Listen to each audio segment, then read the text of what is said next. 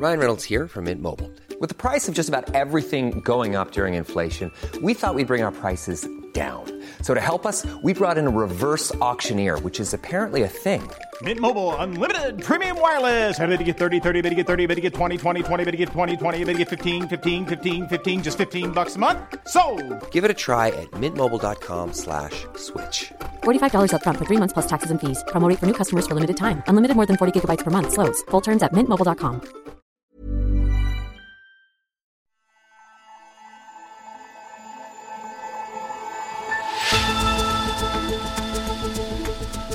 Almost 2 decades after the Human Genome Project sequenced the first human DNA, finally, researchers plan to embark on a large-scale study of Africa's diverse genomes.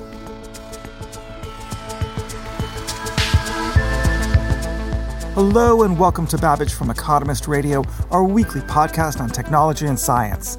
I'm Kenneth Cukier, a senior editor at The Economist. Also coming up on today's show, new research shows that intense exercise may increase the risk of motor neuron disease. If you're the sort of person that fires your motor neurons a lot because you're a marathon runner or a professional football player, that is putting a stress on the body. And the noisy return of cicadas from the underworld for the first time in 17 years may spell dangers that we have long been unaware of. Farmers are pretty understandably annoyed by all this and respond by spraying their crops with massive amounts of pesticides. These pesticides seem to have an adverse effect on children's health.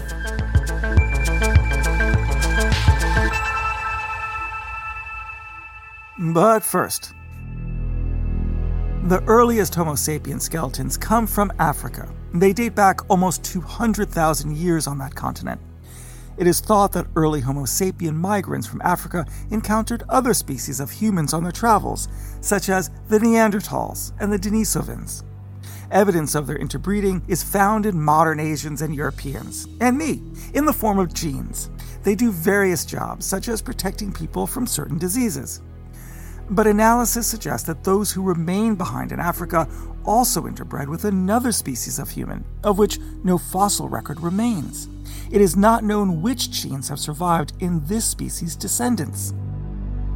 The genetic diversity of Africa is not only greater than that of any other part of the world, but it might well be greater than that of the rest of the world combined.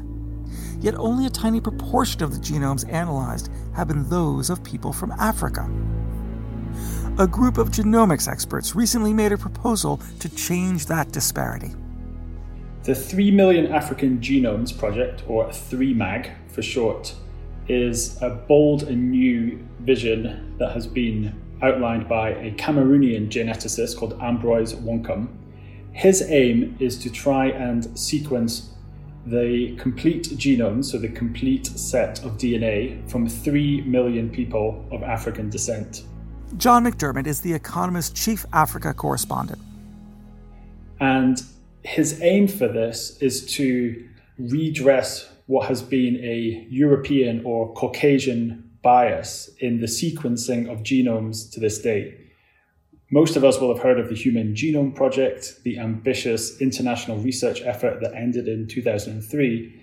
But since then, the vast majority of genomes that have been sequenced have been of people of European descent, which means that the world is missing out on the vast genetic variation that is present on the African continent.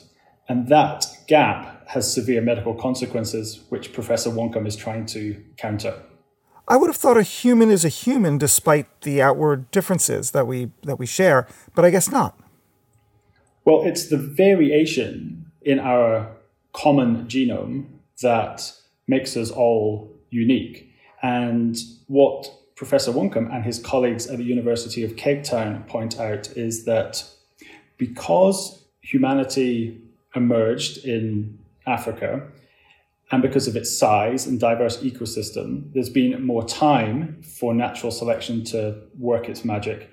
And therefore, there's been more variation in the African genomes than there have been in many others. Only 2% of all sequenced genomes have been of Africans or people of African descent. but 7% of the variations we know cause disease are from that population. So you already get a sense in which the store of African genetic material can offer a disproportionate insight into medical conditions. So let's talk a little bit about that. What might the medical impact of learning this information be? Potentially massive. When I was recently at University of Cape Town, I sat in on a project to do with hearing impairment in young Africans. Now, in America, roughly 1 in 1,000 babies is born deaf, but on the African continent, roughly it's 6 in 1,000, so 6 times as many. Now, some of that is to do with disease, often picked up by mothers when they're pregnant, but in many cases, it's caused by genetic defects. And frankly, African doctors have no idea what to look for when doing genetic screening. So the researchers have already found that in Ghanaian children, for example, 40% of inherited deafness is due to a particular mutation or variation. And not only is that variation hardly ever found in European kids, it's also hardly ever found in South African children as well.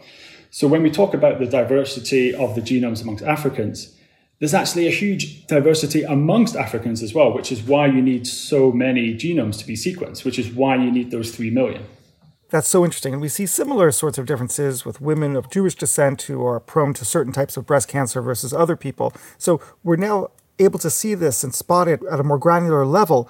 But it does pose the question, if the Human Genome Project sequenced the first human genome in 2003, why did it take so long for an African project to get underway? I think there's a couple of things going on. The first is that most researchers and most research institutions are in rich countries, and therefore they have an inevitable bias towards the diseases that afflict disproportionately rich people in the West. Why do you think so much money has been thrown at cystic fibrosis over the years, a genetic condition that disproportionately affects Caucasians? The other reason, though, is technology and the cost of sequencing these genomes. It used to cost tens, if not hundreds of millions of dollars to do so in the early 2000s, which was when the Human Genome Project was completed. Today, you can sequence an entire genome for about $1,000, and that's the sort of price that makes it attractive. You may not expect it, but there are fantastic geneticists working in some unlikely places, in small towns in Nigeria, in Mali, across South Africa, Ghana, Sudan. And the hope with the 3MAG project is to give these brilliant scientists who have stayed on the continent and want to work on the continent the chance to do cutting-edge science. So it sounds like it will give African scientists a good boost, but do research institutions on the continent have the capacity? It's not the case that all of the work will be done by African scientists. Professor Wonkum is trying to set up a broad church. He wants, for example, the UK Biobank, which is a similar effort being run in Britain to sequence 500,000 genomes, to share data with him, so that British people of African descent, their data can contribute towards this 3 million target. The same goes for a similar initiative in the United States. And there's also private sector firms that he wants to get involved as well. 54Gene, which is a startup co-located in Lagos and Washington, is doing a similar effort to sequence genomes, and he wants to get them involved as well. So it's not just one man in one lab in Cape Town. This is an African-led but global effort. So how long will it take? Professor Wonkum sees it as taking 10 years, so sequencing 300,000 genomes per year. At this point, he still talks about it as a bit bold, a bit mad, and a lot needs to be ironed out, not least issues over data privacy and consent. But the hope is that with money coming in from abroad and the talent being at home now, it can be done in the course of a decade. So what are the benefits globally rather than just for Africa? There's potentially lots. So one part of this project is about learning more about those variations that are more pronounced in African genomes. And that would mean more accurate genetic screening, more accurate diagnosis, and more accurate treatment and getting away from this Caucasian bias that has plagued genetics since the Human Genome Project. But there's benefits for all as well as just Africans. Given that there's so much genetic variation on the continent, you can actually pick up rare causes of disease that aren't just present in people of African descent, but everywhere. Recently, scientists did a study trying to work out what variations may contribute towards schizophrenia. They looked at a population of Xhosa people. These are one of the larger ethnic groups in South Africa. And they found quite a lot of variations in just a sample of 900 people. Other scientists were doing a similar study in relatively homogeneous Sweden, and they had to look at way more people in order to find the same number of variations. So Africa's genetic resource is a rich repository of variation, and therefore it can shed light on rare diseases that are not just present in Africans, but are present everywhere. So ultimately, people should think about Professor Wonkum's project, 3MAG, not just as benefiting Africa, but benefiting humanity as a whole. John, that is so interesting. Thank you very much. Thank you, Ken. Understanding genetic diversity benefits healthcare at the population level, but knowing how particular genetic predispositions work can have a huge impact at the individual level too. The most common form of motor neuron disease is ALS, or amyotrophic lateral sclerosis. It affects the nerve cells responsible for controlling voluntary muscle movements like chewing, walking, and talking. The effects of the disease worsen terribly over time. Who gets ALS and why is not well understood. Scientists believe that genetics and environmental factors play a role, but a potential link between exercise and ALS has been controversial among neurologists for a long time. ALS is more common among people in professional sports and the military, which is why suspicions have developed over the years that it may have something to do with strenuous exercise. In America, ALS is often called Lou Gehrig's disease, named after a famed baseball player who was diagnosed with it. Around 1 in 300 people will develop ALS, and new research by the University of Sheffield in Britain has been analyzing exercise as a risk factor for the disease. I have always suspected that ALS tends to happen to people who are fit and well otherwise and very physically active.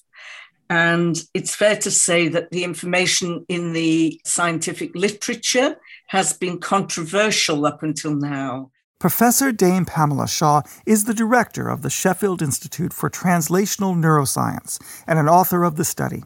Sylvia Chunkova, the Economist healthcare correspondent, recently spoke to her for Babbage. The study that we have recently published showed us that the exposure of strenuous physical exercise was linked in a robust way as a risk factor for ALS. We took 3 approaches. The first approach was to use a technique called Mendelian randomization, which is a robust way of showing whether a link between an exposure, which is heavy physical activity, and an outcome, which is ALS, is causative or not. And what we did with this Mendelian randomization, we took a large population of patients that had donated DNA and also undertook an exercise questionnaire in the UK Biobank, so several 100,000 participants. And the questionnaires were geared towards certain types of physical activity. We chose strenuous, regular physical activity. The way that was measured in the questionnaire is, in the last 4 weeks, have you engaged in strenuous physical activity at least 2 to 3 times a week for at least 15 to 30 minutes each time? And from that data, we were able to pull out the group of UK Biobank participants who engaged in strenuous physical activity and pull out the genetic markers of that lifestyle factor, if you like. And then we took a separate large genomic data set looking at genome-wide association studies for ALS pulled out the ALS risk factors, and then you marry the two data sets up. That's what Mendelian randomization is.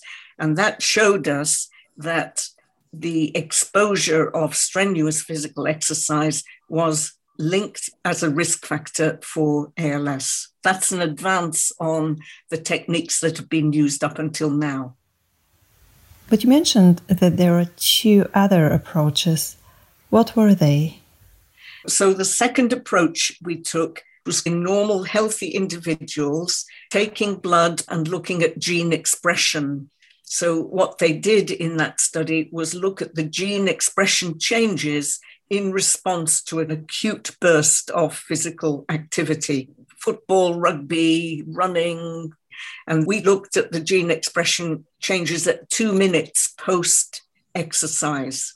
So you get a picture of the gene expression changes that is the body's response, stress response, if you like, to acute physical activity. And what we found is that 52% of the genes that are known to be causative for ALS changed in response to this physical activity, including the commonest gene change, C9orf72. So there is a link between the body's gene expression response to physical exercise and those genes that can cause ALS. And the third approach of the study? The third approach we took the commonest genetic subtype of ALS caused by a mutation in a gene called C9orf72. So we took a number of patients who had that C9 variant of ALS, and we measured their exercise exposure going back throughout adult life. So we used this validated questionnaire on the C9 patients, comparing them to normal controls and other subtypes of ALS patients. And what we found was that there was an inverse correlation between the level of physical exercise and the age of onset of the C9 ALS. So the more physically active you were, the more of an athlete, the earlier these patients with the C9 risk factor developed their ALS. And we know for that particular genetic change that penetrance is not 100%. It means that you can have the rogue gene present, but you will not necessarily in your lifetime develop ALS. So we were interested in our lifestyle factors interacting with that genetic risk factor to precipitate the disease or not. And it looks as though if you have the mutation in the gene C9 and you engage in regular strenuous physical activity, you're more likely to bring the disease on and bring it on at an earlier age of onset. So those were the three elements that we studied in this paper. It by no means gives us all the answers, but I think it takes it some steps further forward in exercise being a lifestyle factor that is a risk factor for ALS. And it confirms what I've always suspected from studying my patients over many years. Is that specifically for people who already had the genetic predisposition for ALS? The way I think about it, if you're the sort of person that fires your motor neurons a lot because you're a marathon runner or a professional football player, that is putting a stress on the body. You're making your motor neurons generate more energy, fire more than somebody who leads a sedentary lifestyle would do. And if you're going to put your body under that stress, you have to mount a protective stress response or a damage response pathway, if you like. And my feeling is that some people, they may have a propensity based on their genetics to be athletic.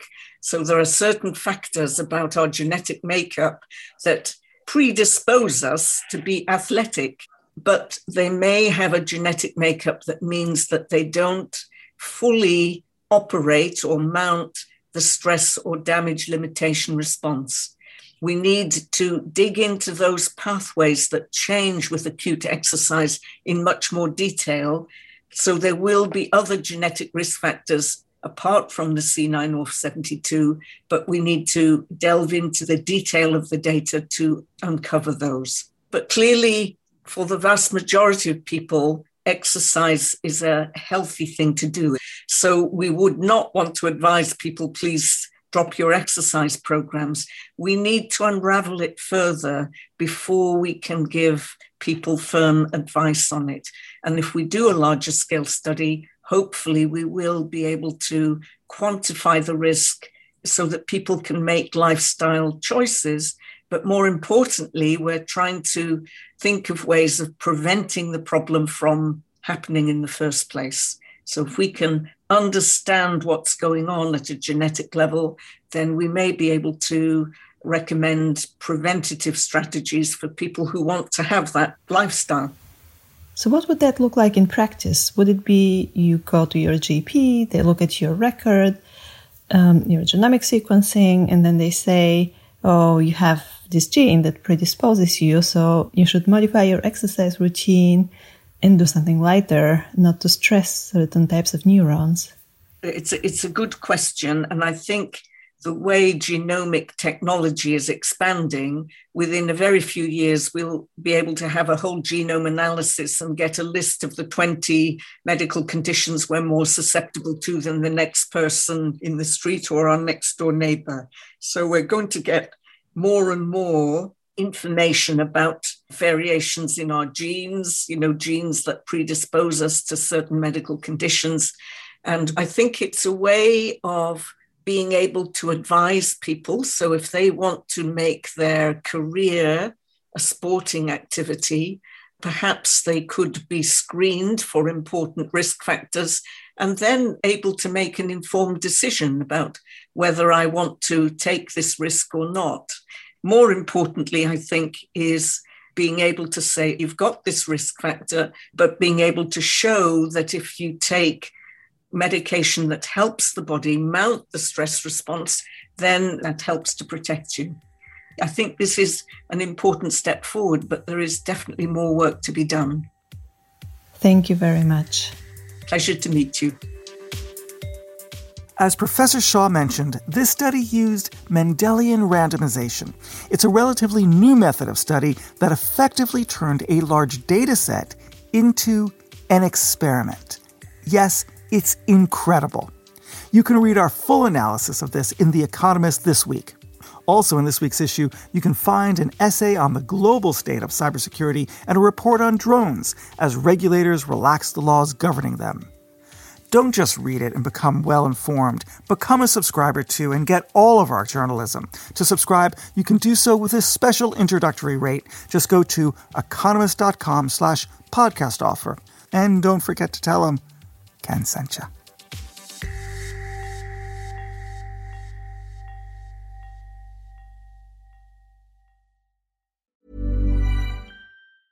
Hi, this is Janice Torres from Yo Quiero Dinero.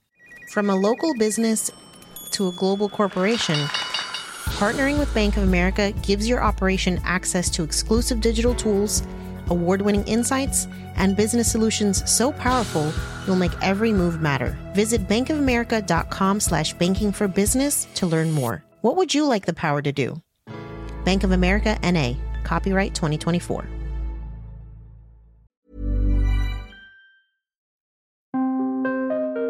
After 17 years buried underground, billions of periodical cicadas have re-emerged.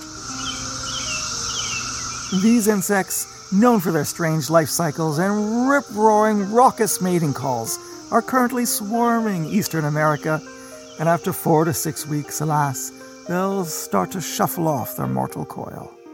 The return of these so-called Brood 10 cicadas was hugely anticipated by entomologists, the scientists who study insects, and by brave chefs in search of new ingredients, and even more courageous diners. Oh, it is crunchy. There we go. How is it? Crunchy at first, then gooey. But not everyone is happy to see the cicadas flourish. Other than these annoying sounds they make, it turns out that this wave of periodical cicadas might actually be quite harmful to children. Wade Joe is a data journalist at The Economist. Cicadas themselves don't do any harm to humans, but they do happen to feed on the roots of woody plants. Now, farmers are pretty understandably annoyed by all this and respond by spraying their crops with massive amounts of pesticides. It's these pesticides which are of concern. Why is that? What's the problem with the pesticides? According to a recent study by Charles Taylor of Columbia University, these pesticides seem to have an adverse effect on children's health as measured by infant mortality rates. The study itself is pretty interesting. Mr. Taylor starts his investigation by collecting, on a county-by-county basis, data going back to 1950 in America on where periodical cicadas live. Now, in an ideal world, you would have historical data on pesticides, but this wasn't the case. Mr. Taylor had to use a clever proxy. In essence, he used the abundance of apple trees by county as a measure of how much children were exposed to pesticides. And what did he find? His analysis found that if you look at counties which experienced cicada events, children who were in their mother's wombs during those periods were far more likely to die. Mr. Taylor estimates that infant mortality rates would increase by roughly 0.3 per 1,000 births. That works out to be roughly a 5% increase over America's national average. In contrast, no such change was seen in counties with no apples. This suggests that this is definitely a cicada effect. These pesticides also seem to affect how well children can learn. What do you mean?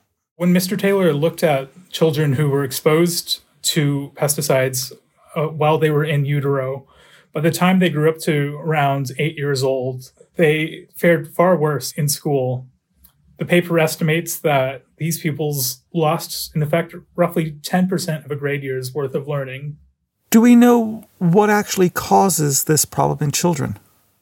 The main reason why children are especially vulnerable to pesticides is because their organs are underdeveloped. Your liver, in general, is responsible for filtering out all sorts of various poisonous materials. But with kids, these organs won't be developed until they become much older.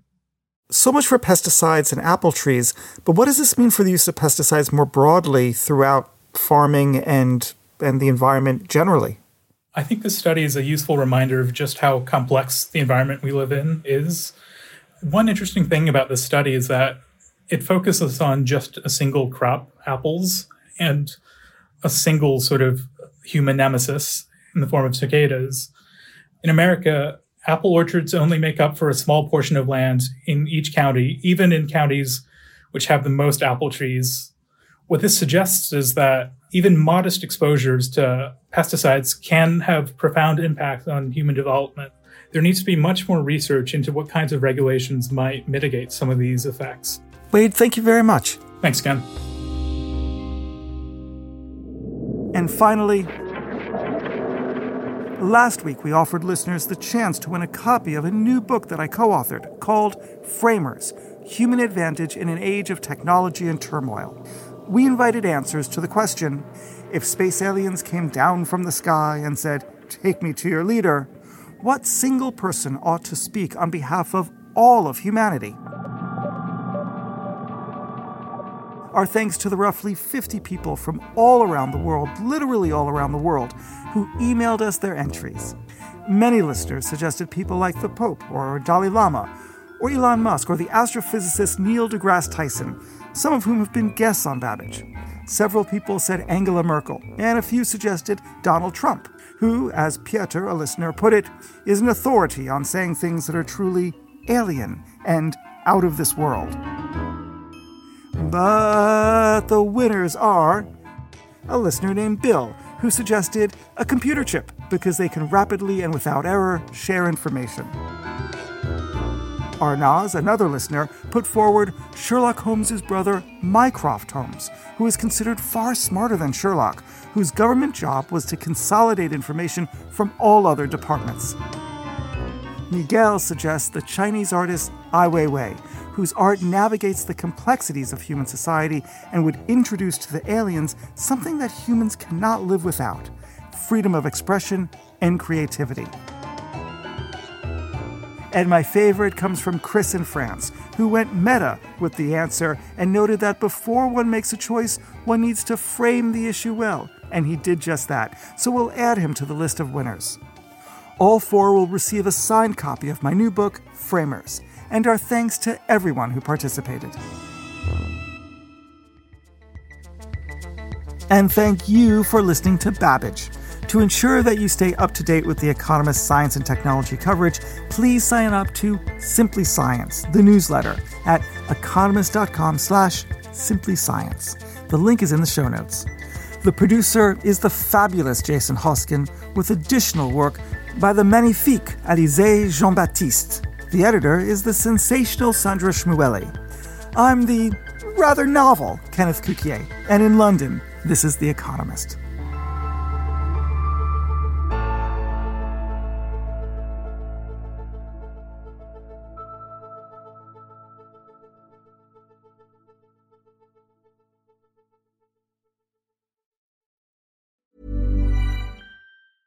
Hi, this is Janice Torres from Yo Quiero Dinero. If you own or operate a business, whether it's a local operation or a global corporation, partnering with Bank of America could be your smartest move. By teaming with Bank of America, you'll enjoy exclusive digital tools, award-winning insights, and business solutions so powerful you'll make every move matter. Position your business to capitalize on opportunity in a moment's notice. Visit bankofamerica.com/bankingforbusiness to learn more. What would you like the power to do? Bank of America, N.A., copyright 2024.